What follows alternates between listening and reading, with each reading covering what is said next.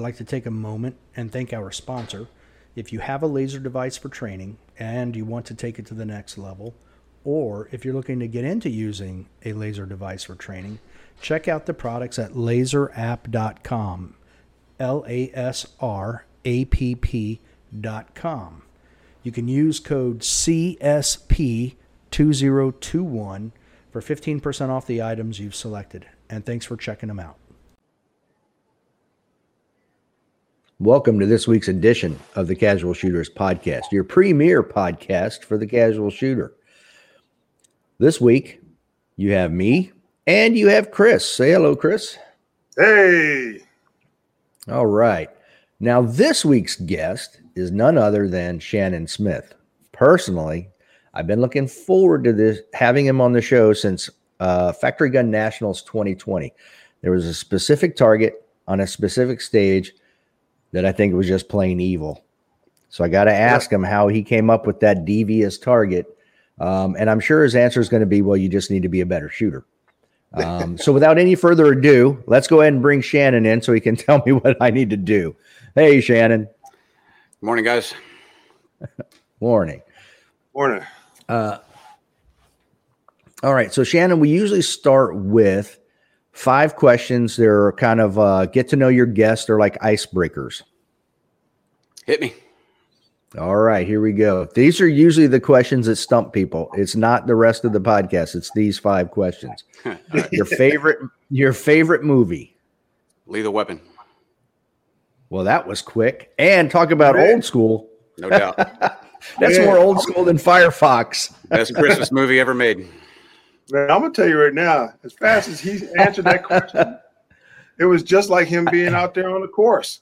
I watch it every Christmas Eve. I could recite the whole movie to you right now. All right. Nice. Yeah. 9mm Beretta, 15 in the mag, 1 up the pipe, wide ejection port, no feed jams. There you go. I love it. That's awesome. Your favorite book? That's a good one. Probably Outliers. Outliers. What's that? Malcolm Gladwell. It's a story on, he did research on basically what makes great people great. So everything from across all genres, Michael Jordan, Beethoven, Bill Gates, and it's just kind of a dive into how their circumstances met their means, met their opportunity. It's sport centric for what we do, but it's just kind of a good all around book on, what makes people awesome. Oh, that's very interesting. Most recently, I just read Undaunted Courage, which I don't know how I missed that, but that's Stephen Ambrose on the Lewis and Clark trail story. That was pretty awesome. I just finished that one. Oh, wow. Almost like a documentary, I assume. Yeah, from their transcripts, what they could scrap together. And I like to think I'm tough, man, but those dudes were in Washington, D.C. one day and just said, screw it, let's walk to the Pacific Ocean. And off they went. It's pretty crazy. Yeah, uncharted territory. Yep. Literally. Your favorite gun and caliber? I have to go open, 9 major and an STI open gun. I tell people this. Ironically, I'm not really much of a gun guy. I like to compete. I like to shoot. I like to strive to be a better shooter, but not too jazzed about guns in general. But if you put me to the question, that'd be the answer. Okay. Well, what is it about that STI 9 that you like? I shoot all divisions. I don't know if we're strictly USPSA here or not, but speaking of USPSA, I shoot every division, which is not always beneficial to your growth. But I just really enjoy to compete. I enjoy the competition the most. So if there's a national championship and there's going to be good guys there in the slingshot rock throwing division, I'm in. But USPSA presents a challenge, and the challenge they present, the fastest way around that course is with an open gun. So if I'm going to go drag racing, I'm not bringing a Yugo. I'm bringing the V8. So. I like it. All right. So as with other veterans, the 5th question I usually tailor to your military service. So I know you were in the Army. I know you were a Ranger. While you were in, what was your favorite time in? It can be a duty assignment, a deployment, a school, can be anything. Being a team leader for sure. I was in for 6 years. I ETS'd as an E6, which is a squad leader, which is more responsibility. But the team leader element as a E5, and you got 2, 3, 4 guys under you, and you're really a cohesive unit. You've got a small area of responsibility that you can concentrate on. You're kicking doors and shooting guns and blowing shit up. So that was definitely the most enjoyable time. Okay. Now, when did you first shoot? When was the first time you shot a gun? I was young. I grew up in West Virginia as a redneck, so we were shooting out the back door at a pretty young age. I don't remember the actual age. I know I got my first gun when I was 10, I think, 9 or 10, but I'd shot before that with dad's 22s and stuff. All right. Was it just so? When did you? I assume you started hunting at a young age too. Then no, I didn't actually. I wish I would have, but my dad wasn't much of an outdoorsman in terms of hunting. We did camping and hiking and that kind of stuff. I didn't start hunting until it was either late high school or early college. Actually, started duck hunting first, bird hunting, and then got into deer hunting with my cousin. Okay, in West Virginia, I assume. Yes, sir. Okay. All right. So you were in the Army, you just said, for 6 years. Now, what was your MOS? Is that what did the Army call it, MOS? They do. Yep. 11 Bravo, which is just infantry, but I was in on a Ranger contract from the beginning. Again, this is, way pre-internet and pre-information as we have now. So out of high school, I went to college for a couple of years. Me and college were not getting along, so I was going to go in the military after college anyway. So I thought, well, I'll just go to the military first and finish college later. So I went and visited all the recruiters. My dad was a Marine. I was pretty sure I was going to go in the Marine Corps, but I went and visited all the recruiters anyway. And the only thing I really wanted to do was jump out of planes. I'd never even heard the word Ranger. I had no idea what a Ranger was. But I did want to jump out of planes, and the Marine Corps couldn't guarantee that.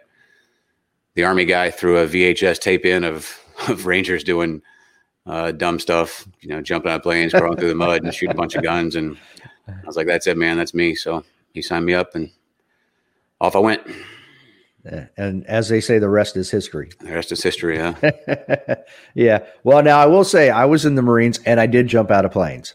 So that's true. Yeah, no, it's definitely possible. They couldn't guarantee it on the contract. Right. Yeah, they couldn't. So and I get that. I know everything's changed. I mean, this is a long time ago, but their minimum enlistment in the Marine Corps was 6 years, where the Army would offer me 3. So that was a little less committal too. I'm sure that played into my decision. Oh, I'm sure. Yeah, I went in 85, so I'm sure we were not too far off from time frame. So how much time then? All right, so you got out after 6 years. Obviously, in those 6 years, you were doing a lot of gun handling, different types of things. But how much time transpired between getting out of the Army and getting into competition shooting? 0. So I got out of the Army in 2000, so I missed all the current fun stuff. I'd started competing in 98. I was going to an indoor gun range during the week, just shooting handguns because I like to shoot.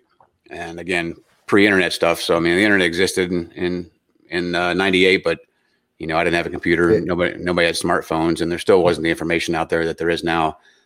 USPSA was really like this underground cult. Like it wasn't in the gun magazines because they didn't like it. Certainly wasn't on TV. Gun store guys didn't know anything about it. So you had to like bump into somebody face to face, and they had to start up a conversation like, "Hey, do you have a moment to talk about USPSA?" And they take you out to a match. Otherwise, there was no way to find out about it. So I was going to indoor range, shooting, just goofing off. Ran into a guy that said, "Hey, you ought to come try this match." It's a random dude, didn't know him, and went out and shot my first match in and so it was 98,000. year and a half or so, I just kind of dabbled in shooting on the weekends. And as I had time, which not a lot with our schedule, I didn't have a lot of time, but just get out, have fun, visit, hang out with normal people, get away from the Army people, and go shoot a match, go out to lunch, have a couple beers, and just have a good time. So that's when I started. And then I got out in 2000, moved to Florida, and started getting into it pretty heavy. Florida is obviously a big shooting area down here, so there's a lot of opportunities to get involved. Okay. So now you created Shannon Smith Shooting in what, 2004? I started with what I call a company I had called Fast Academy, which was fast, accurate shooting techniques. And I ran that company for quite a while, just more of a side gig than anything else, paying for my shooting habit. And I didn't really start Shannon Smith Shooting as it is now until probably pretty recently, maybe 16 or 17, when I was still with the last company I was with, just as a, I was with Universal Shooting Academy, as you know, and I did all the social media for them. But everything I was putting up was me, and it wasn't really an ego-driven thing. But I kind of wanted the Academy stuff to be more about the Academy, and my stuff to be more about. So it wasn't all posting my stuff. That's really the reason I started it, just to have a footprint for something different. And now it's turned into a business, but that wasn't the intent at the time. Okay. So how far into your competition career did you end up start creating stages and match directing and all of that at USPSA matches? Well, if you've seen, you guys have been around, so you know the type of person that's apt to get involved, and most of us are that type of people. So I was shooting at local matches, again, of which there's a lot in Florida, and especially in this area. The one range I shot at the most, I guess, I didn't really like some of their stage designs. And this was, again, early 2000s, so 2001, 2, 3, something like that.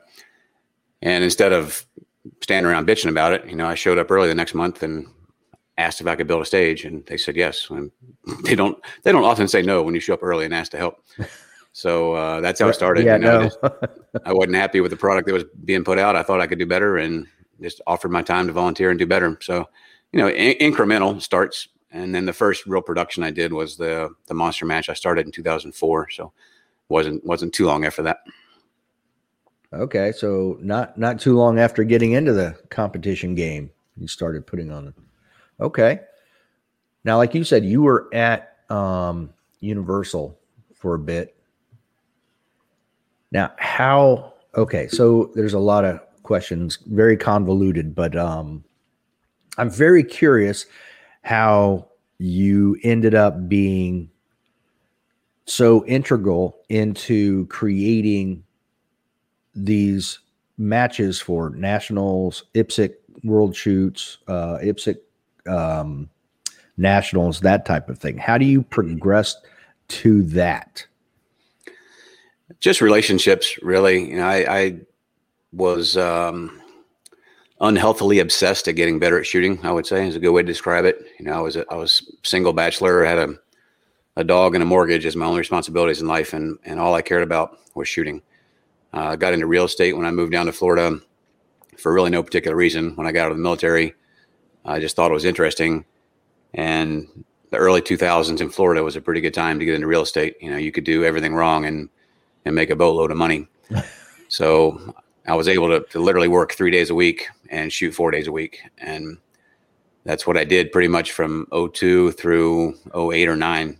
So 6 or 7 years, I did nothing but shoot 4 days a week, dry fire an hour a night, 7 days a week for 6 or 7 years. So you have a tendency to get pretty good at anything when you put that kind of a time in it. And again, I don't know that I would recommend that to anybody, but it's just the way I was. It's all I cared about. And so I got pretty good. And along the lines, somebody asked me, hey, can you teach me what you know or help me learn how to train or whatever? And that's what started Fast Academy. So I started the training company and just really, again, subsidizing my shooting habit, and started the monster match, started production. And it just kind of snowballed from there. I made the world shoot team in 7 or 8, I think. 7 or 8 in Indonesia. Finished third in the world there, so that was a pretty good boost.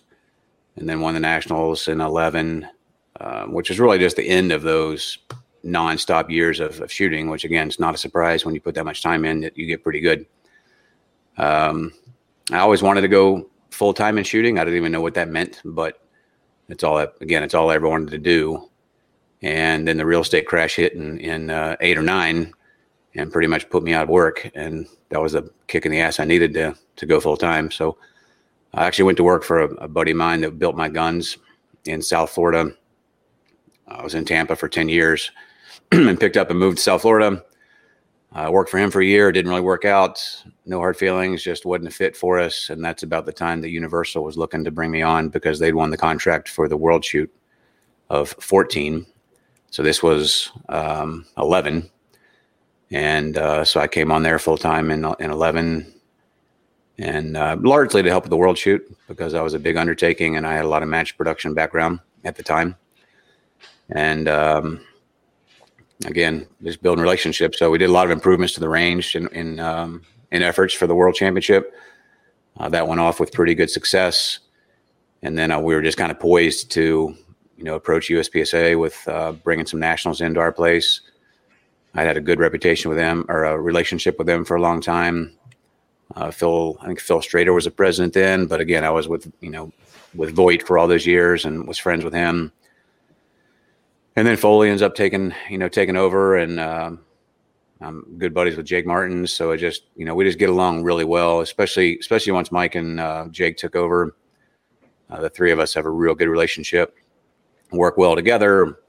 We've each got our roles. We know our roles, and we try to excel at them, and it just kind of brings together to put on a good show. And Florida's a good spot. I know a lot of people complain about coming to Florida a lot, which we did for a lot of years, but when I started, Barrie, Illinois was the Nationals, and there was no dispute about that. If you want to go shoot the Nationals, you go to Barrie, Illinois, and that's in the middle of nowhere, way more in the middle of nowhere than Florida is. But Prosper, if you're right. Yeah, and I appreciate that.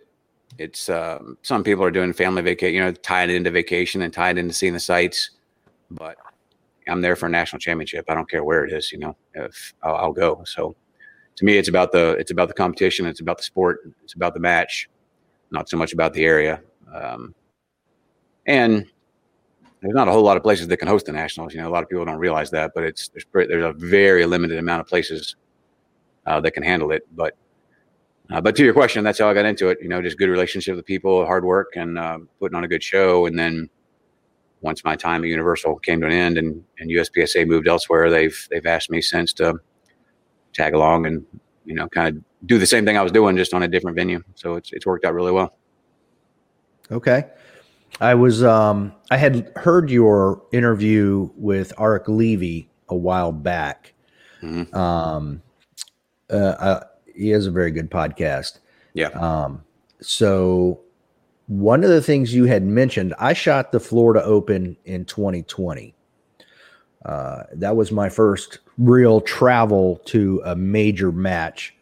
And there were some eye-opening things there. But this year, when you were talking about building your last Florida Open for this year, 2021, that it was going to take you about 3 weeks to build that up.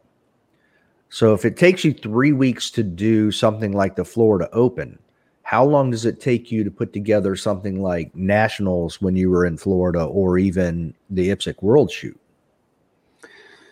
Well, it's a man-hour thing is where it really comes down to. So something like the Florida Open, we got some help from some friends of mine that would come out, but it was largely me and Jim, the guy that worked for me out there. So, you only got 2 or 3 guys. It takes a lot longer. Where we rolled into Alabama last month for the back-to-back nationals with, a crew of 10 or 12 or something. So that's really what it comes down to. But again, when the nationals were at my place, or my old place, I tried to get the bulk of the work done before the USPSA headquarters came in because it was my job. That's where I had to be every day anyway. So might as well get some progress and get some stuff done. And largely because I didn't want them coming in there and messing up my stages, so I wanted to get it done before they were around. So again, that's weeks of work, but Right. you're not under the time crunch because we had the range. It was my range. There was no time pressure where when USPSA is going elsewhere, they have the range rented or blocked for a limited amount of time, and they're trying to, not blow a lot of money. So you want to reduce that time as much as you can. So you bring the force in and you knock it out a lot quicker. The world shoot that's a different animal. I say I've run 2 world shoots in my life, my first and my last, because I'll never do that again. But we were months working on that. I suckered my father-in-law into coming down, who was an awesome dude, and he and I worked 10 hours a day, 7 days a week for probably 30 days. So it's amongst a whole lot of other people. We hired day laborers, and it was huge undertaking. Wow. Now, how many stages were there for that? 30. Wow. They're in frostproof? Yep, our range, and that the back half, the south half, if you've been there, of the range was built largely to get the Steel Challenge World Championship in, because they needed the space and they needed deeper bays, which they had, and I think they did that in maybe 11 or 12, I think. But then once that was done, I think Frank was like, "Hey, we could do a world shoot," and kind of went and put the bid in and won that. So it was cramped. I mean, that's the minimum range size you need for something like that, the bare minimum. But we got it done, and I forget the numbers, but it was a lot. 1,200 competitors or something. Ooh, goodness. Yeah, I borrowed an RV from a buddy and literally lived on the range for 30 or 40 days. So it was pretty awful. Like I said, my last one. Right. Yeah. I don't blame you. Holy cow. That's an undertaking. Now, I've mentioned several times that I think one of the things the USPSA should do is create a repository on their website where, they take all these match or these stage designs, put them in a place where it's accessible to all of the match directors within all the different areas, the different regions. And my question was, with as many matches as you've set up, especially major matches, things like that, do you ever get creator's block?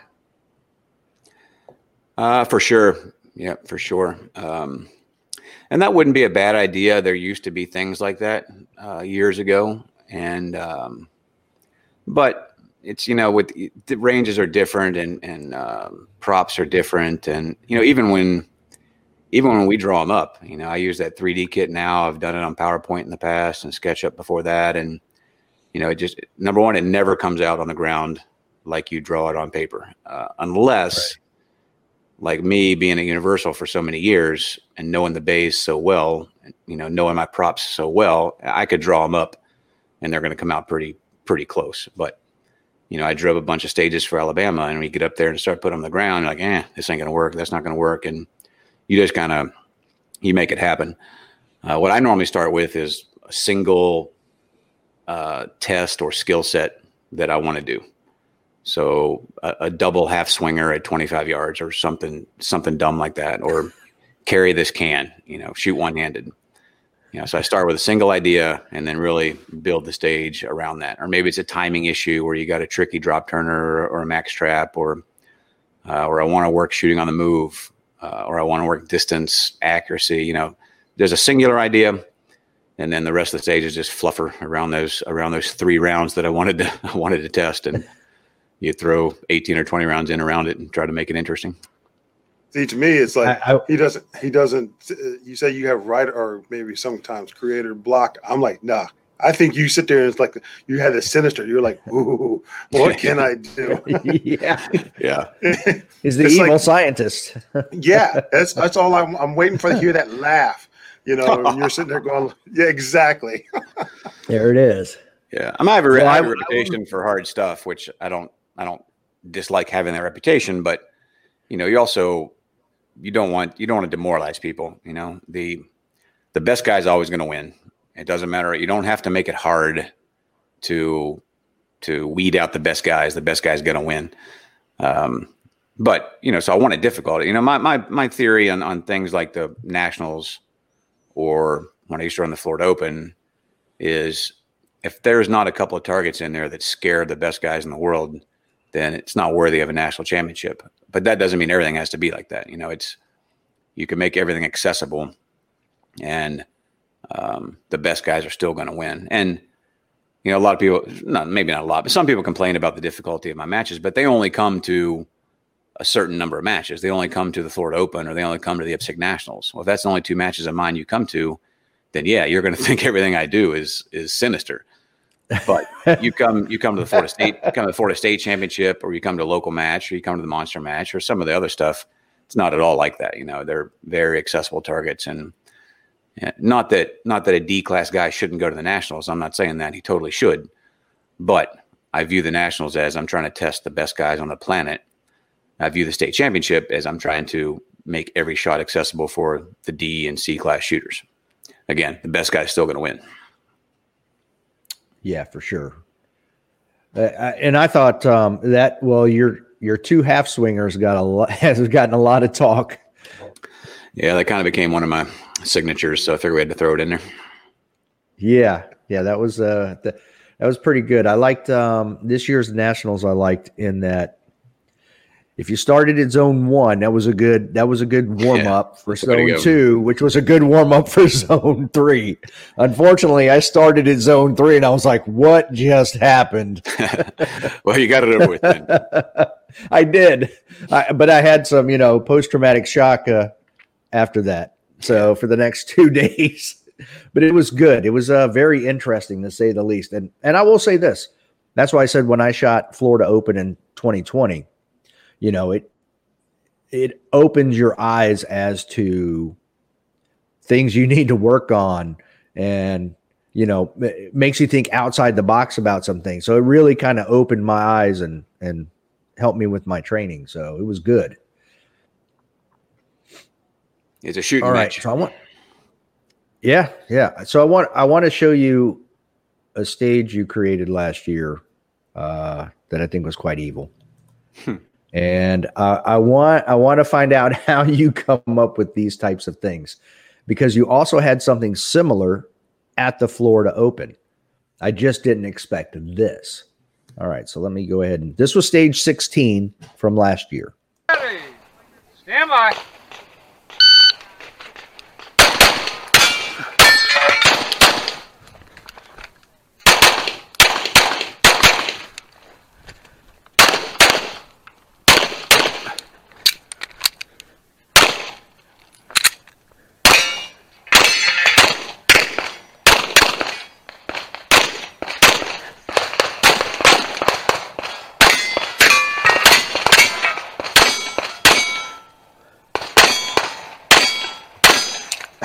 I don't know if I hit it or not. Stop shooting. Yeah, that's what I learned from that stage. Just shoot a few and then end it.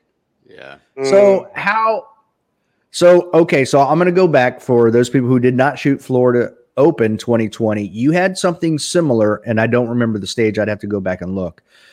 But you had a steel target or a steel frame with a hole in it. It might even be that same exact piece that was in front. It might be. And you had poppers behind it, stacked one behind the other. And then you had poppers on the left and the right, stacked one behind the other. So you had to shoot through the hole to hit a popper, to drop it, to drop the next one, and so on and so forth. But how in the world? Now, that one got me because and here's where not having shot anything like that before and not having a whole lot of experience, what got me was the fact that I kept hearing steel getting hit. And for the people watching it who didn't shoot it, there's a steel target behind the cardboard target. So even when you're hitting the cardboard target, you're hitting steel behind it, but it kept making me think, I must be hitting the front side of the target. What's going on? Every time you pull the trigger, something rings. Yes.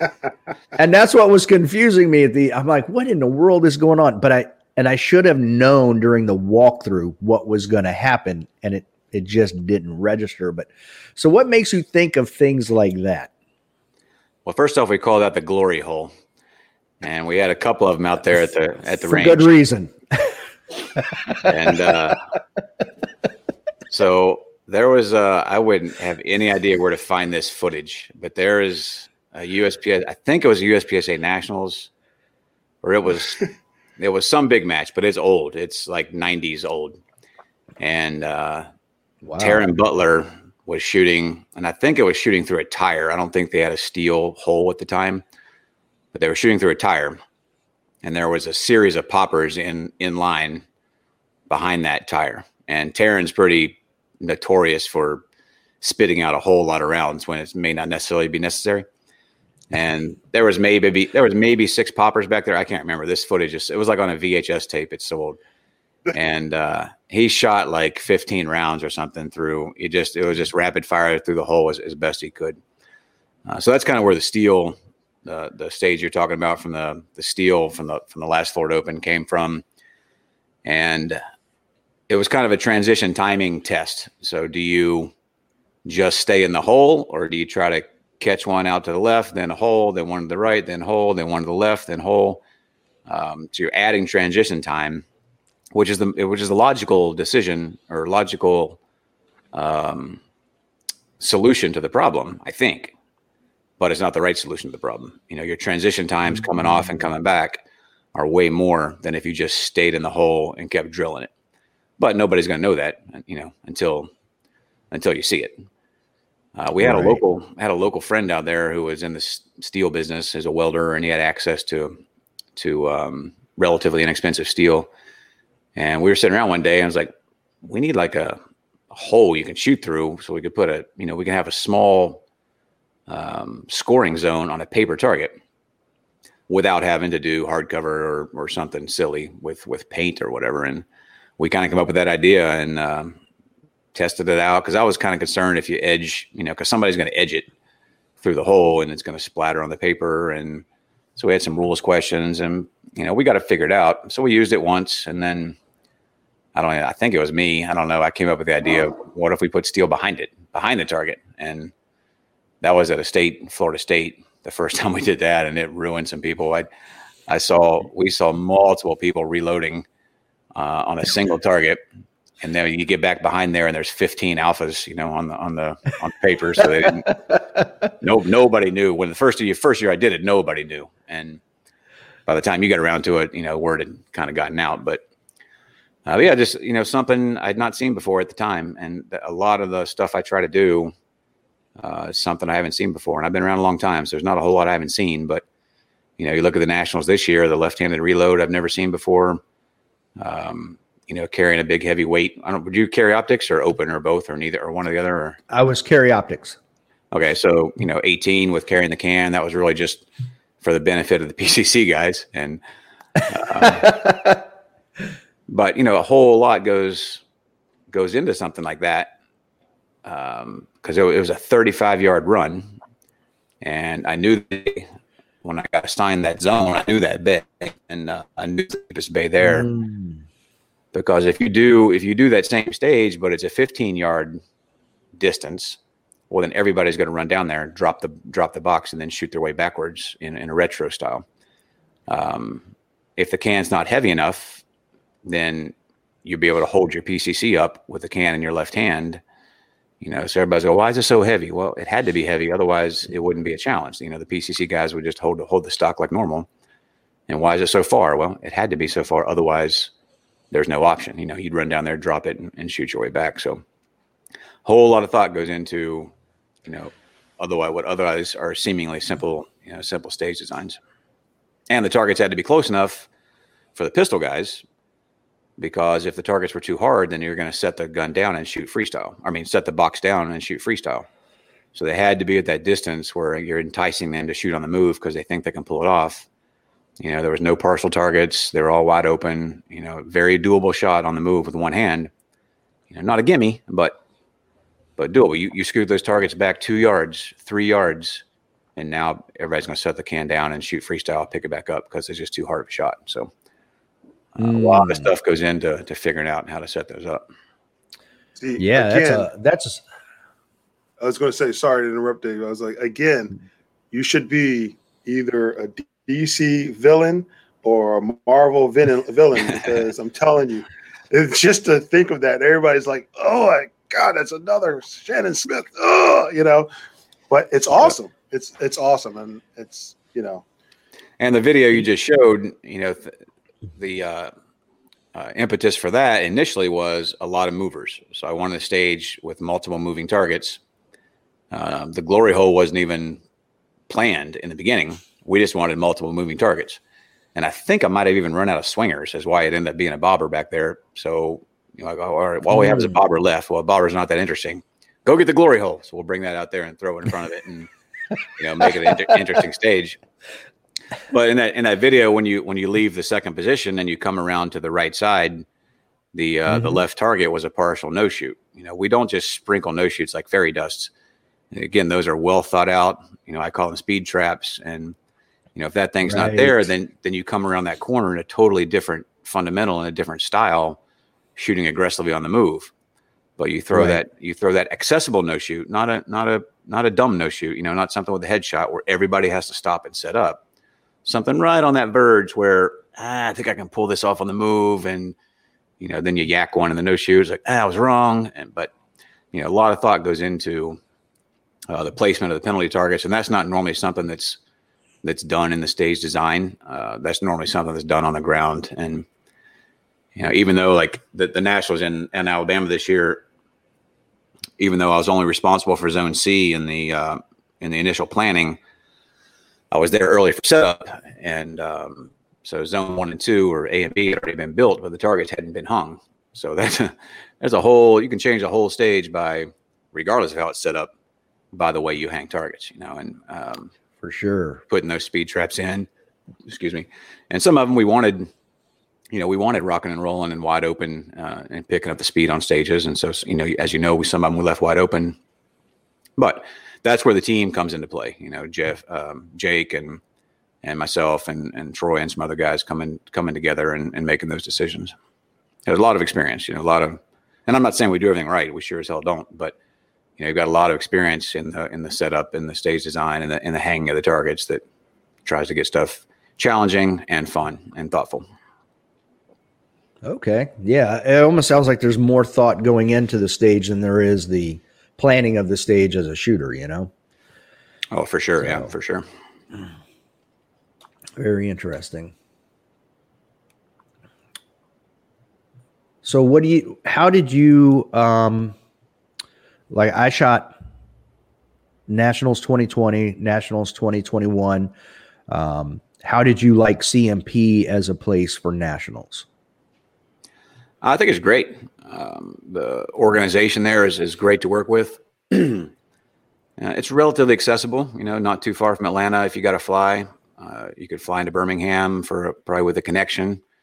It's drivable for a lot of the eastern seaboard. And my drive distance has increased significantly since all the Corona crap. You know, it used to be 6 or 7 hours if I could drive it. Otherwise I'd fly. You know, now that's probably more like 12 just for the hassle. You know, so I can get there under 9 from Central Florida. So the location's good. You know, there's downsides. There's not a lot around there in terms of amenities and restaurants and stuff. But again, I'm there for the competition. I'm not there for how good their Applebee's is or whatever. You know, in a perfect world, I'd like to see them have more bays, but they don't. And it's okay. You know, we make it work. You know, a lot of things that cause problems also make it awesome. Like, I don't know if you're aware, but you can't shoot at a gun range in Alabama until 9 a.m. unless it's at a live target. So if you're shooting at a dude or a deer, you're good, but you can't shoot at a paper target until after 9. So that's really cool from a competitor standpoint, and that you can sleep in a little bit, but it really hurts the scheduling, and it limits the number of people you can get in the match.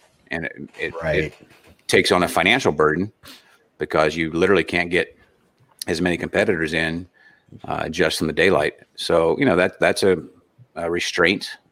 But I'm not speaking for USPSA. You know, they contract me to help them out with some work. But I do know a lot about what goes into production of Nationals, having been involved for so many years. and there's just really not that many places that can do it. So it's not like they're ignoring the range in your backyard that you think the Nationals should be at. They're doing what they can do to move around the country as best they can with the ranges they have that are available. And the Corona thing has been another problem in that, because if you're a county range or a public range, they turn that off the hat. They shut the state down, and they don't care you have a Nationals next week, that you've been planning for a year and a half. So that definitely came into play some as well. And again, a whole lot more goes into it than a lot of people realize. But to answer your question, I like the venue. There's things I would like to make better, but all things considered, it's not a bad place to go. Yeah, I'm excited to see just a standalone Carry Optics Nationals. I'd like to see a few more stages, but I think overall it'll be good. It'll be fun. Yeah, agreed. In a perfect world, you'd have 20, 24 stages, but it's not a perfect world. So we roll with what we can roll with. And that's going to add time too. Carry Optics is going to be an extra day now. And again, when I started shooting Nationals, it was 4 days. Before my time, it was 5 days. And I think the tolerance for Americans has just changed. Now it used to be you hang out afterwards. There was a banquet or food. There was an award ceremony, more formal award ceremony. And this is every match, not just Nationals. This is state level stuff and on up. But again, there was no instant information of the internet. Hell, you didn't know who won the damn match until you hung out to the awards.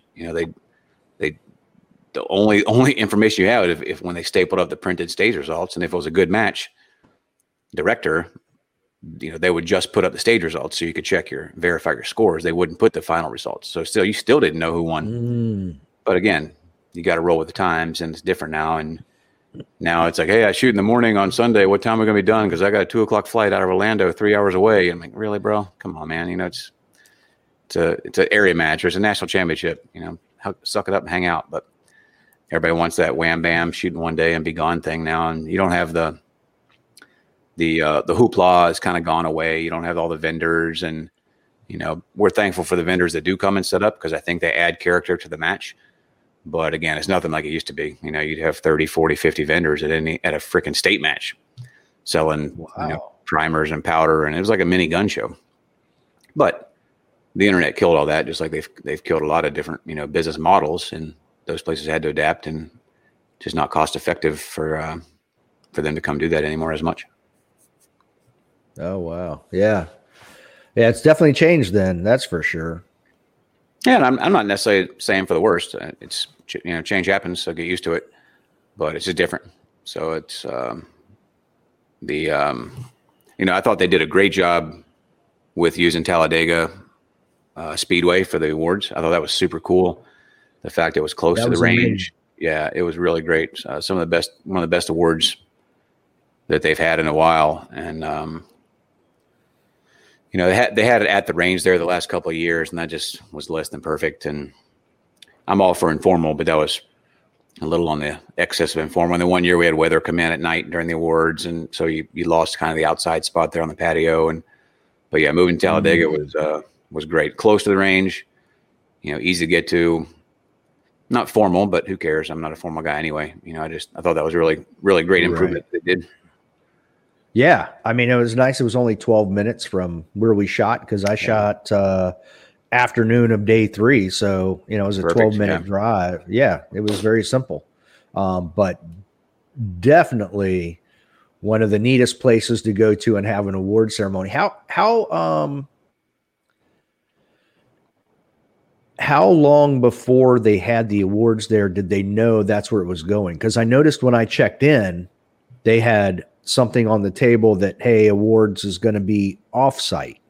Do you know when they actually learned that they were going to have that? No, I don't. That's above my pay grade. I'm not sure when they started working on that. But again, okay. Jake is really good about listening to the responses. He catches a lot of flack, as all leaders do.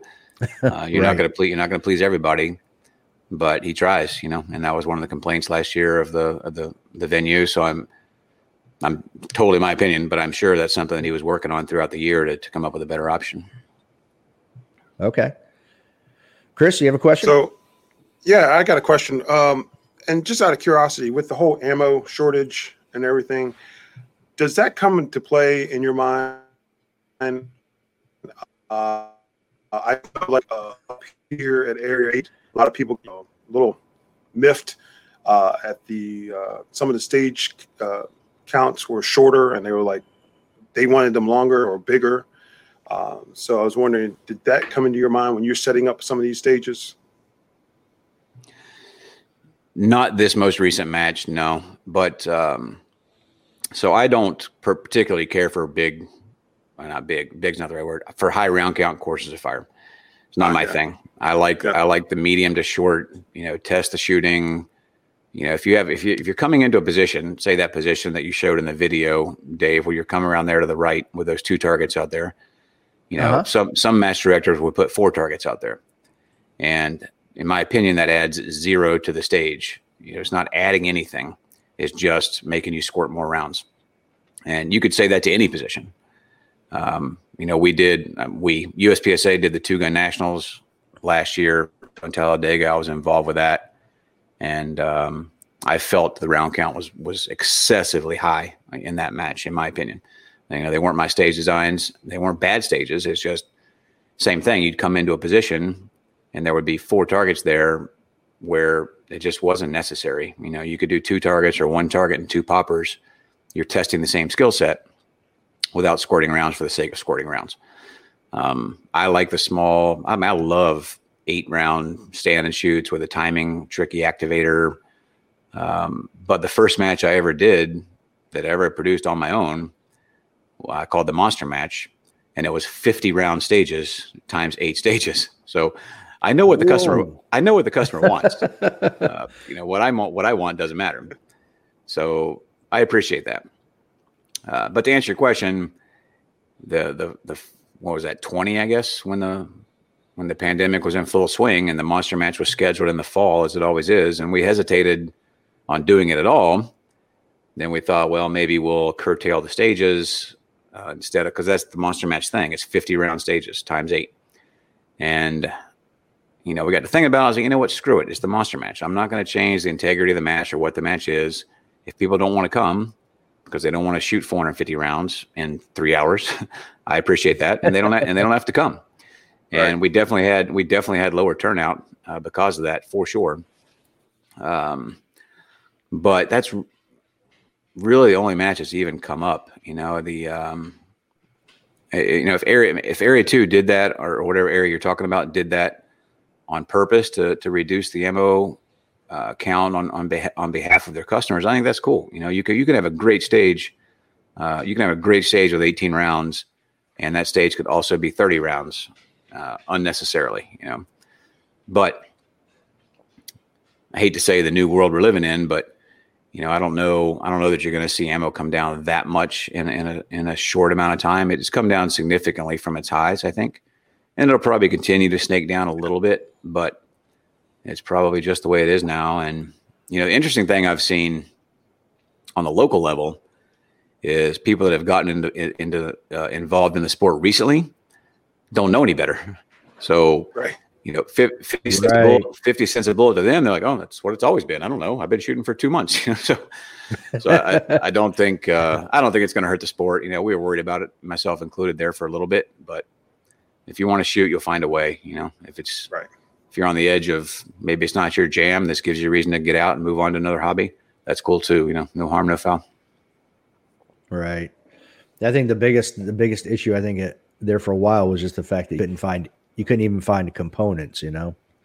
Well, for sure. Part. I mean, don't get me wrong. It curtailed my training last year for open ammo. I've been okay on 9 minor, but getting major ammo for the open gun was a problem. What was a problem at a level I could digest, financially. So I definitely cut back on my training. So it affects everybody, but it's not going to stop me. I'll find ammo somewhere.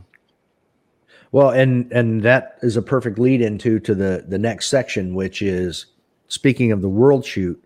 Also, when you talk to Arik Levy, at that time, the status of the world shoot was still up in the air.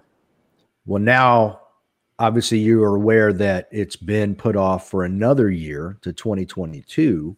But you mentioned specifically something like, if the world shoot's not happening this year, then I'm not going to shoot 40,000 rounds in training. Yeah. So how much?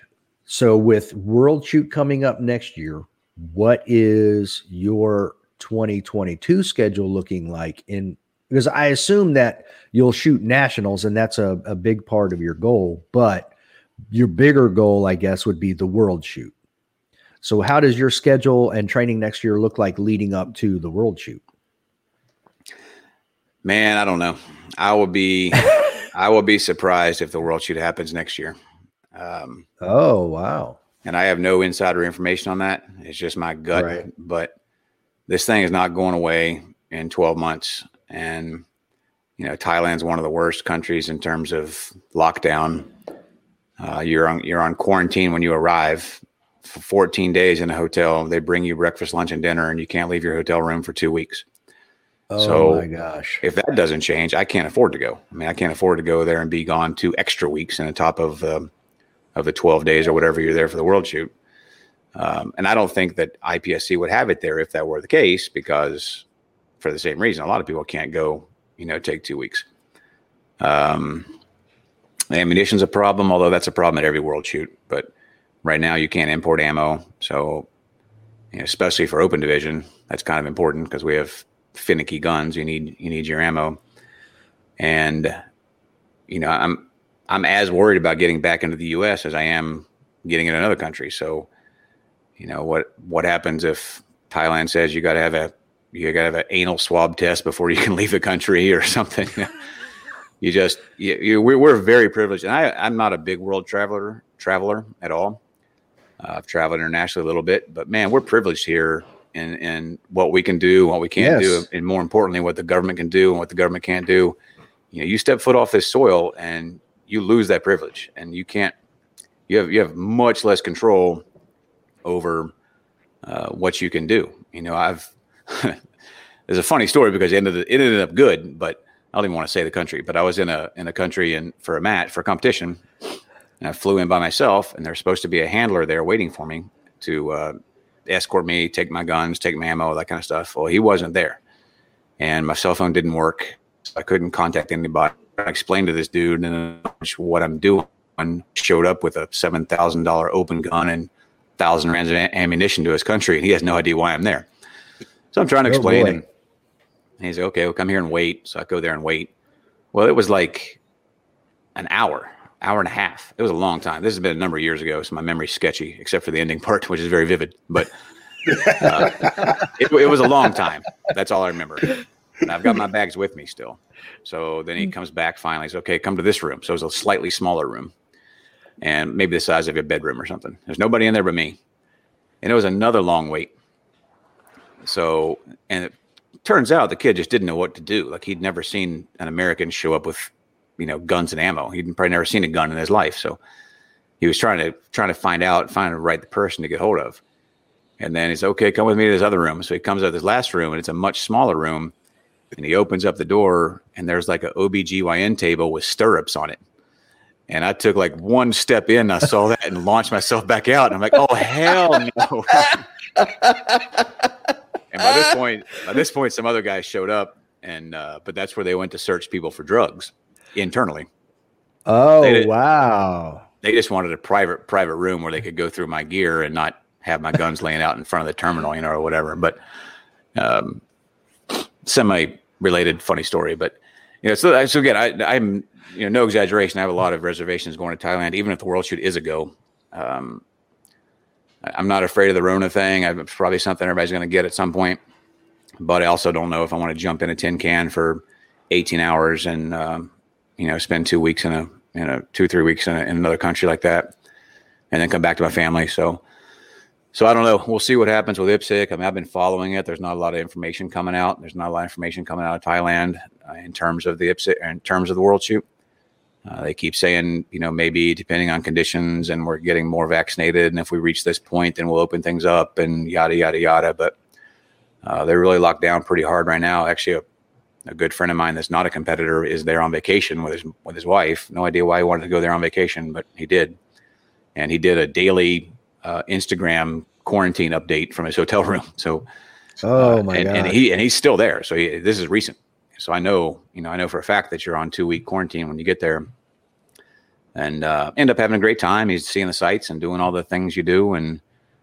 But long-winded story to say, I don't know. I'm not going to commit to a heavy training schedule, at least right now, until I have a little bit more information about if it's going to go, and if it's going to go, if I'm going to go.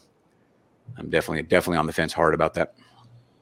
I think the story you just told, you need to do like an actual movie about that, because that sounded like something that you would see in a movie. That's the thing, man. Like, that goes back to we have privileges and rights here in America that you just take for granted. And I'm sitting there, like, there was a part of me that was thinking, there's nothing I can do. Like, I don't have my carry gun. Right. I could load this thing up right here in the middle of this country and go to war, but that's probably not going to end up well. And, you're at the mercy. And, other countries, like the first time I ever traveled to a competition out of the country was in Jamaica. And, it was in Kingston, not like Negril, you're downtown Kingston, Jamaica. And when you arrive at the airport, and we had import paperwork that the hosts saw, they all got it set up for us. It was a fantastic trip, and I've been there a lot of times since. But the first time you get off the plane, you walk into the baggage area, and there's police waiting there, and they know who you are, which is pretty obvious. Redheaded white dude walking off a plane in Jamaica, but they know who you are, and they stand there till you get your luggage, and you go open your luggage, and they take your gun from you, and they leave, and you're like, all right, that's cool. I guess I'll go to the hotel now. And when you get to the range to show up for the match the next day, there they are with your gun in hand, and they hand it to you. And when you finish the match for that day, they take it back. And then we spend a couple of days. We spend a couple of days goofing off. And when we go to leave, I'm like, there's a good chance that guy could not be at the airport, and there's not a damn thing I can do about it. And there's not a damn thing I will do about it. I'll get on the plane, donate my $7,000 gun, and off I go. But there he was, and everything was great. But it's just that weird feeling of like you're really helpless. And if you've seen that Locked Up Abroad show on Discovery or whatever, yeah, it's like that, man. Like, there's nothing you could do. You're at the mercy and just kind of hope things work out for the best. Yeah, which they always have. I mean, I've never had a bad experience traveling to matches, other than typical everybody bad experience traveling stories. But everything's always worked out just fine. Right. That's what I thought was happening. I thought you were about to tell us that the whole Locked Up Abroad. I was like, holy cow. It crossed my mind, man. It crossed my mind. I'm not, nobody knows this little redheaded white boy is in this room in the back of this country in an airport. Nobody in the world knew that except me. Right. Well, and we met 2 Canadians who shot with us at last year's Nationals in Frostproof, and we talked to them, and they had an issue in Italy where they almost got arrested. When they flew down to Nationals, their guns ended up at a different airport, and they literally had 1 hour to get from Frostproof to Tampa to get their guns, because a supervisor said, nope, send them to the warehouse in Houston. And the guy told them that if they make it to Houston, you're never going to see them again, because they're going to be put away and they'll be lost forever. So I've only been to 2 world championships outside of the U.S. Obviously, I shot the one here, but I shot Bali, Indonesia, and I shot France at the last one. And the experiences are different everywhere you go. The countries are different. The world shoot's a little different in that you have a lot of help. You have a lot of support, with USPSA handling paperwork and getting imports done. You have guns by serial number, so you can't show up with a gun other than the one because they have your serial number on the import paperwork. So there's a lot of help getting you for the big stuff. But guys that shoot internationally a lot, you don't have that assistance, and you're really at the mercy. There's always doom and gloom stories. You're not going to be able to get ammo, and they're gonna take your guns, and that happens everywhere. And it's already happening in Thailand that we can't import ammo.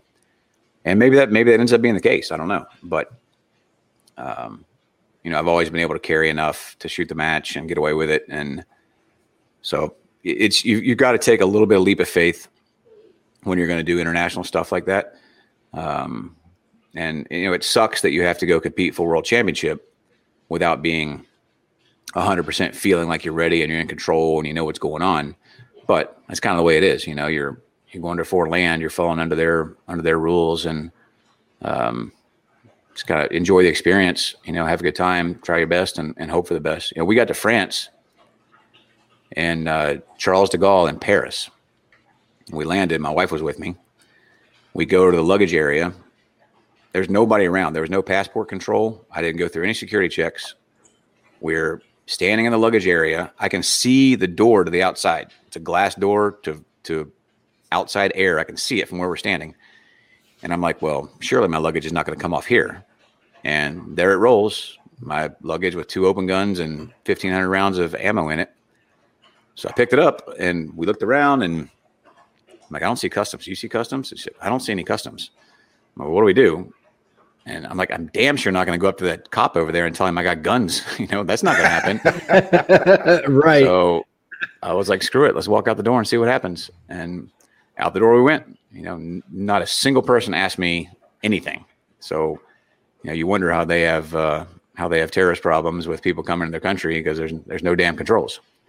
And we get to the match and I'm asking around, like, did you go to customs? Did you go to customs? And half the people are saying no, and half the people are saying, oh yeah, you had to go to customs. It was around the corner, down the alley, back in the garage, underneath the basement. I'm like, well, shit. How are you supposed to know that? I mean, it was literally you had to go find customs and do it yourself. And then you got this paper. Wow. Like without this paper, you weren't going to be able to leave the country. Or if you showed up with guns without this paper or something, you were going to get anal probed, or I don't know. So, we come to the end of the trip. We took some days off, some vacation days, and it's like, here we go. Bring the lube. Let's go check in and see what happens. And it was fine. No problems. So again, you just never know, but you got to there's always that little bit of leap of faith when you're doing stuff like that. It's always a little bit of pucker factor. Yeah. So do you think, so what, if Thailand doesn't change their situation, but the rest of the, like you're saying, you can't import ammunition, things like that. Do you see the IPSC moving the world shoot, or is it too late in the game to do that? That's a good question. I would say nothing's off the table at this point. And again, the import ammo thing always comes up. It's always an issue. The U.S. put a contention together to palletize some ammo for France and ship it via ship, like literal ship, months and months in advance to get ammo over there was one way you could do it. Again, I flew with mine and it wasn't a problem. And somehow the match went on. The match always goes on, so they'll figure out ways. So again, that's not a huge concern, but you have to be vaccinated or you have to quarantine, or those could impact the integrity of the match, I think. And I don't know who's going to go over there and quarantine for 2 weeks if that remains to be the case. So I for sure won't do that. So I don't think anything's off the table in terms of IPSC. I mean, one of their charters, one of their jobs is to produce a national or a world championship. So they'd have to do what they have to do to make it happen. So you could go to a country that could readily accept it, like us, for example, or back to France, or just had it. There's places that could produce it in a short amount of time. And then I know Thailand's got a big investment involved in getting ready for this. From what I understand, they built a whole new range and all that. So you could go back in 3 years at the next time around and then go back to them if they've got their stuff together by that time, because I'm sure they're in a financial hardship because of this. But it's probably, again, this is 100% my opinion, but it's probably largely their government that's fronting the money to build the facility and to host the event, as it is with most countries. Unlike the U.S., where we have to run stuff above board and you have to run it for profit, and the sports authority of the U.S., if there is such a thing, is not stroking a check for $1 million for us to go put on a national or world championship. Where I think that happens in some of the other countries. The government helps them with their sports agencies, and so they're not a huge financial loss. So I don't know. I mean, IPSC's going to have to make a decision at some point. What I would like to see Uh-oh. He's frozen. Yeah.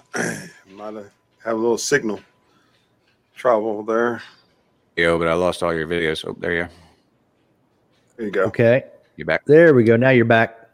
So what you would like to see is? What I would like to see, the World Championship runs on a 3-year cycle. And that affects a lot of other things because there's a shotgun World Championship, there's a rifle World Championship, and there's going to be a PCC World Championship. So they put those on alternate cycles. So you've got the big mother, the handgun World Championship, and then the next year you have, and I don't know this exactly, but you have shotgun. And then the next year you have rifle. Okay. And then the next year you're back onto the big one. Obviously those others are smaller matches. But by postponing the big match, they're affecting all those matches too. Now they're having to bump and they're having to bump to make it work. So it was supposed to be 20. It got bumped to 21, now 22. And I would like to just see it just bump it to 23. And that's back on our regular cycle.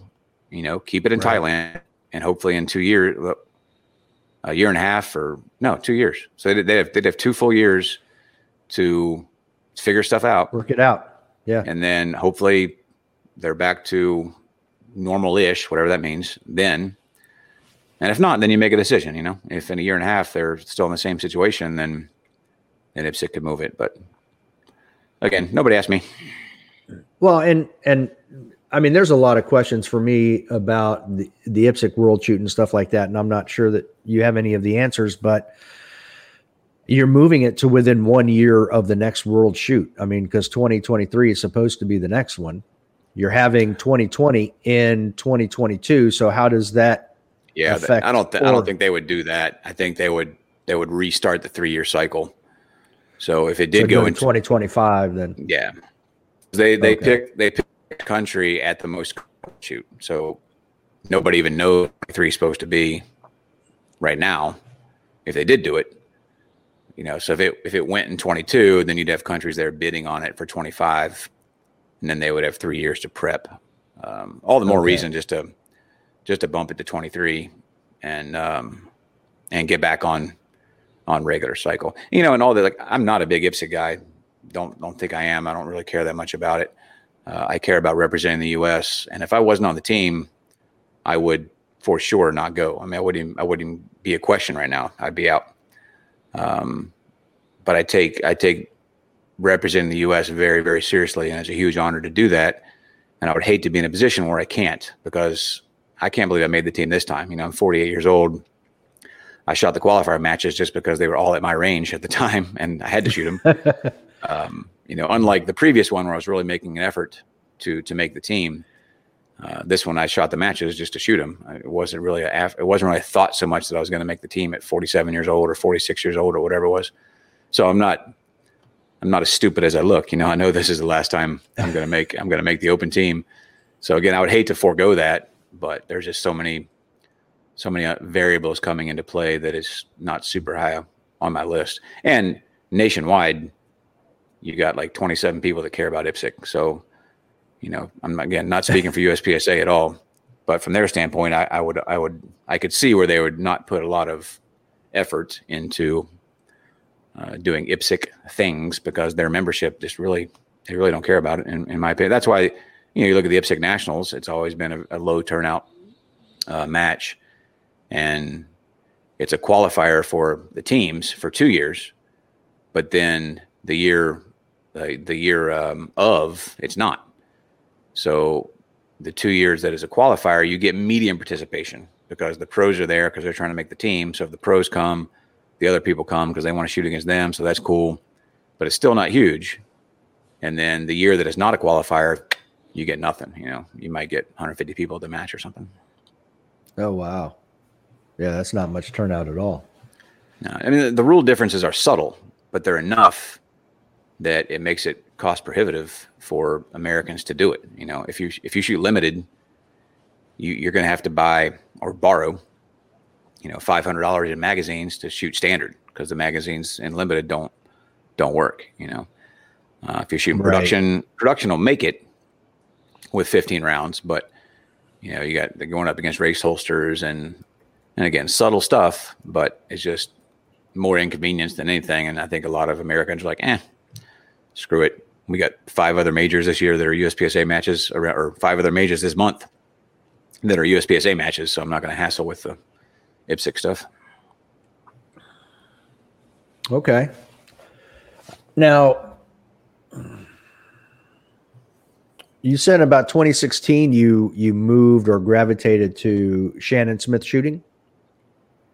Oh, roughly, yeah. And that was really just start a Facebook page and an Instagram page. And again, because all the social media stuff I was doing for Universal was videos of me and me doing stuff. So kind of felt like I was hogging the bandwidth there. So that was a big reason, just to kind of get my own footprint out there and start my own word of mouth, kind of getting me out there, and not really with plans to leave Universal. That was not the impetus at all. It was just kind of to spread the social media stuff around. And then ended up working out after I left. I had a little bit of a presence already established. So to start up the training gig and that kind of stuff, it worked well.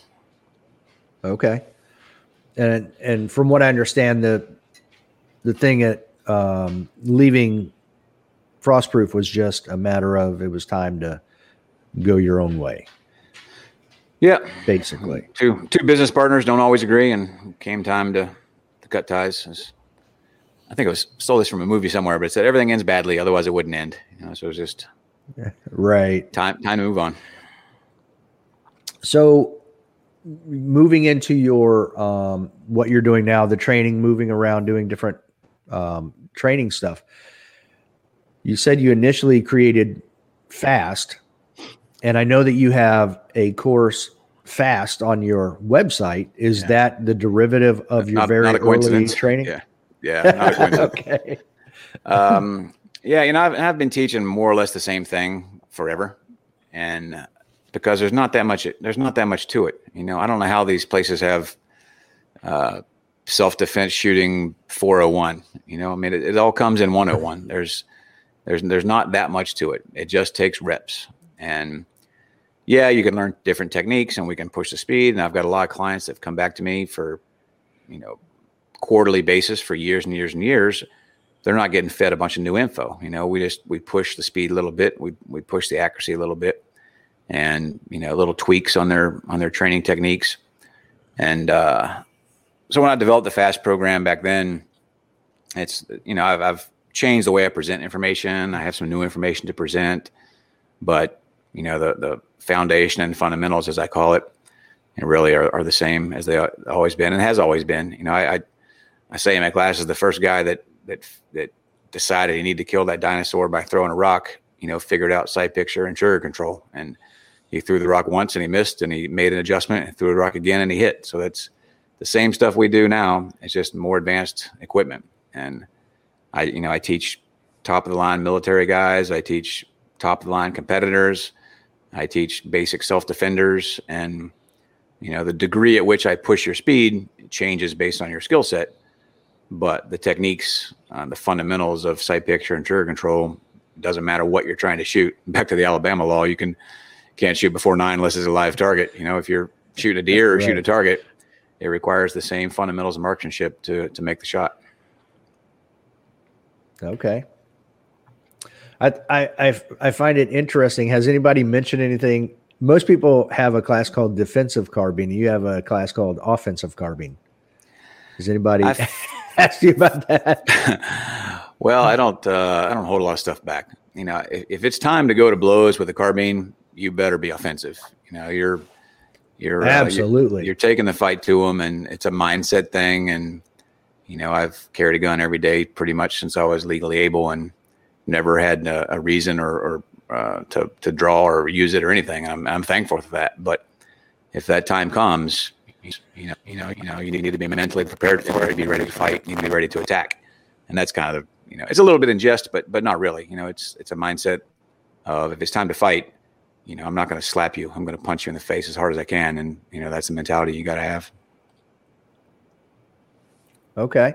I started a match at Universal called DPL, Defensive Pistol League. And I kind of stole the idea from a buddy of mine that runs a local match down here. And it's a very low round count, and it's designed for your real carry gun, not your IDPA BS carry gun, real carry gun, 380s and micro 9s, appendix from your purse, stuff you really walk out the door with. And I named it Defensive Pistol League, and that always bothered me because I didn't think about offensive until a couple of years later, and I didn't want to change the name, but it should have been Offensive Pistol League. But anyway, I digress. Interesting. So, I would like to talk about that real quick. So, DPL, what did those stages look like? Is it a combination USPSA IDPA type thing, or? Yes and no. So the way I could describe it is if I was going to go out and practice with my real carry gun, what would I do? What drill would I set up? So it was two purposes in the mission statement. Number one was give people an opportunity to practice with their real carry gear and their real carry gun, and give them target presentations that they're not going to be able to replicate on their own, more or less. And then the second mission statement is to give a low intimidation avenue to get people involved in competitive shooting. So if you had a gun, we had a division for you. And if we didn't, I'd make one up on the spot because I invented the sport. So if you wanted to bring out your open gun and outside the waistband race holster, that's fine. Bring it, but that's not what it was designed for. Courses of fire were 1, 2, maybe 3 targets, and oftentimes just one. And simple things like there's a single target in front of you at 3 yards on the signal, draw and engage it while you're walking backwards. And just kind of get them to retreat a little bit, get off the X drill on the very, very, very basic level, engage a target while they're moving. We'd have a push over this popper with your hand, and that sets off one swinger at 7 yards, engage a moving target. And then when I had time, I would get elaborate. I could share a video with you, but I got 2 of the, those pop-up tents, like the 10 by 10 pop-up tents they use at ranges or the beach or whatever, the square things. Little canopies, yeah. So I got 2 of those back to back in depth, and then took the covers off of them.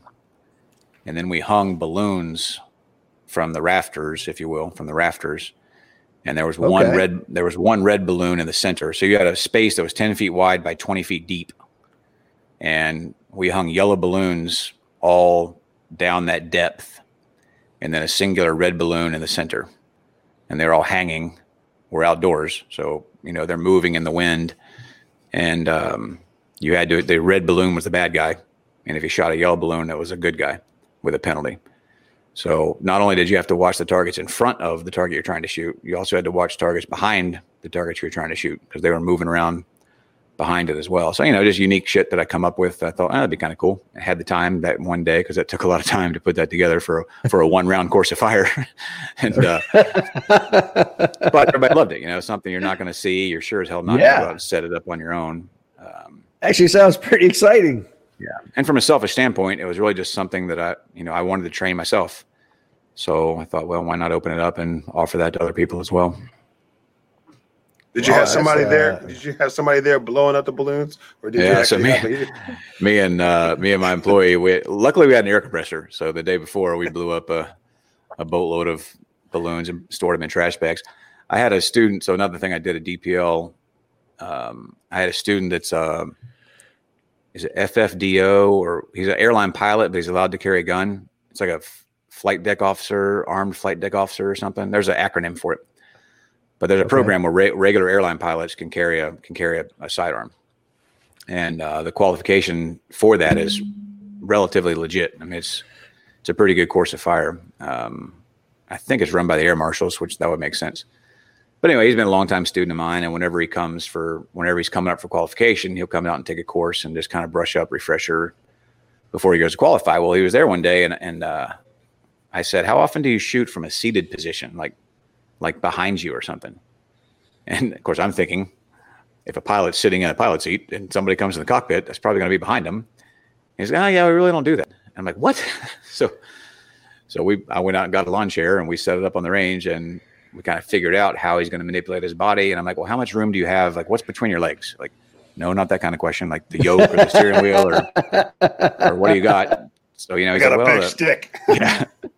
He's like, so the steering wheel's here and I've got some controls here and I can't move my knee past this. And, you know, we kind of figured out a technique where he could draw, turn, engage. And he was the captain. So I think he sits in the left, which means you have to turn around to your right to engage, because you turn the other way, you're into the fuselage. And so anyway, we spent a day, you know, half a day figuring this out and working different drills. And, you know, so I threw that in one day. We set a chair out there and let people draw from seated and turn and shoot behind them. And again, just something they've probably never done before, put you in a weird spot and you figure it out. Interesting. Okay. The mind of Shannon Smith. Gotta love it. A lot of it's from experience. You know, I just had a student yesterday who's going to Fort Benning multi-gun, which is a big 3-gun match this weekend. It's coming up soon. But this particular match requires slings, which is a little bit unusual for 3-gun. Not totally unusual, but unusual for USPSA multi-gun anyway. And the guy had never done it. And so, you know, we're rigging up slings, and I'm like, all right, well, put your gear on. So he puts on a rifle mag pouch. And I'm like, no, put all your gear on, because when you have a chest rig on with shotgun shells and you have a holster on with your pistol in it, and you got a belt on with mag pouches, that sling is going to get caught on everything. And there's no way to figure that out until you put everything on, sling the rifle, and let's see what happens. You know, hit the beeper and let's go. Mm-hmm. And so, you know, we learned a lot yesterday, just kind of figuring out different ways that maybe not the way I would do it, but a way that works for him, so he can get through the match and not drop his rifle, hopefully.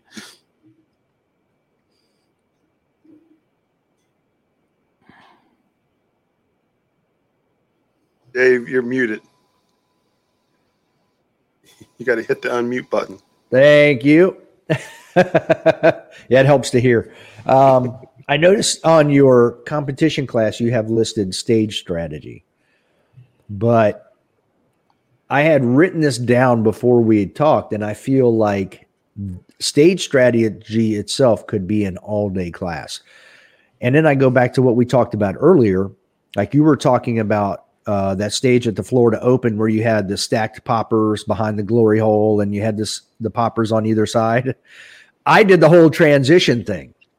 So, which obviously now learning is not the fastest way to do it, but that's why I feel like there's so many little intricacies that could almost be, if you had videos, that could almost be an all-day class on what do you have to think about here? How are you going to strategize that? How much time does that take in that class? A lot of it we do through theory and discussion, because it's, unless you're at a match and you have the ability to use those courses of fire, which sometimes you do, oftentimes you don't. FedEx just showed up and my pit bull is about to bark, so FYI. It's a very inefficient use of range time. If you're on a static range and you want to do stage breakdown, you have to spend 20 minutes minimum putting a stage together. It's probably going to be a pretty simple stage that you're going to break down and figure out in 30 seconds. And then now you're starting over again. And if you have more than one person in the class, you know, if you got 4, 6, 8 people, again, it's an inefficient use of time. You got one guy shooting while 7 people are standing around. But there's a lot of theories that we work on primarily in that scenario. And there's times when, you know, it'll be at a match. When I was working on my old range, we had stages set up, so that made a little bit more efficient use of time. If I was coming to your range to teach this class, for example, you know, and you had the ability to leave your local matchup or leave half of your local matchup from last week, that would be good. Or you got time to build a couple stages, that would be good. But really, it's in theory and in drills. And I'm a drill-based instructor, and I know some instructors aren't. Some people like that, some people don't like that. But to me, it's about efficient use of your training time, and drills are very efficient in terms of setup and the ability to shoot them multiple times, even if you're shooting them differently, which I try to change it up. You don't want to just do the same thing all the time. But you have much more reps, much more rounds, much more opportunities for technique. And then when we get to a course of fire, I say things like, okay, this is where the step draw comes into play. This is where the 2 view setup comes into play. This is where the changing gears drill comes into play. And because really all the stage is a series of drills, and just how I don't make up drills just for the sake of teaching stuff. I make up drills because that's what we do in courses of fire, a skill set that's required for this piece of a course of fire. And it's just about relating to the student on what we've been doing it's like Mr. Miyagi, show me paint the fence, show me wax the floor, same kind of thing. You just demonstrate to them how that drill they've been doing comes into play to the stage. Just this small piece of the stage that they're working on right now, how that comes into play. And then you move over here, and here's where that drill comes into this small piece of the stage. And now all you have to do is put everything together exactly correctly all the time consistently for success. Oh, that's the easy part. Right. That's all you got to do. That's it. The magic sauce has been revealed. Yeah. But to answer your question, it can be a long course, and I've got a litany list of stage rules that I break on a constant basis because everything we do is different, and you never know what you're going to encounter. So sometimes you have to do things you're not comfortable with. Like coming into position, you never want to come into position on a piece of steel. When you're leaving position, you never want to leave position on a piece of steel because you get that steel dance thing going on. And like in the middle, middle of an array, for example, you never want steel in the middle of an array. So basically, no steel at all. But you're going to have to do one of those, right? So you got to pick your poison on, what scares you the least, kind of thing. Right. So I had a question I didn't ask you earlier. So here, with this, will bring the question in perfectly. So if you had a shooter, I'm not going to say like a JJ Ricazzo or a Nils or a Max or anybody, but let's say you had an A or an A class shooter that had about 45 to 60 days out of nationals. What types of things would you have them focus on for nationals? With zero information, it would be just work on your fundamentals and speeding up your ability to shoot accurately. Obviously, if there's something the competitor is lacking in, you would work in that area. If they had, coming into position was off the pace, or shooting on the move was off the pace, there would be specific drills I would work on for that. But just generally, I focus on, again, what I call high-speed execution of the fundamentals. So the ability to hit fast and accurately, and transitions. I'm sure everybody's got a changing gears drill of some sort. So you have a close big target, 4 or 5 yard USPSA target, for example, and a plate rack at 15, 18 yards. So you're working the ability to come aggressively on that paper target, which is its own fundamental. You're shooting that target totally differently in terms of sight picture and trigger control. And then you work in transitions, getting the eyes ahead of the gun, picking out that spot on that plate. And now you're working on a different fundamental in order to engage that 8-inch target at 15 or 18. But some semblance of that is 90% of what I work on, because you're getting 2, 3, 4 different fundamentals and a transition. And then you throw a simple step on the draw stroke. So you're getting a whole lot of stuff in a 4 to 6 round drill that you can shoot a multitude of different ways. You can spend 150 rounds on it, be done in 30 minutes, and get good quality training. Okay. And if I'm involved with the nationals, there's going to be some accuracy involved. So, making sure your equipment's tight and you're zeroed and everything's ready to rock. All right. Well, Shannon, that's what I have. Chris, do you have anything? One question I do have is the fact that so are you setting up any of the stages out there in Colorado? I'm not sure if I missed that one or probably. So I'm not under contract yet for those matches, but I've talked with the USPSA, and I think they're going to want me back. So I would guess yes, but not for sure yet.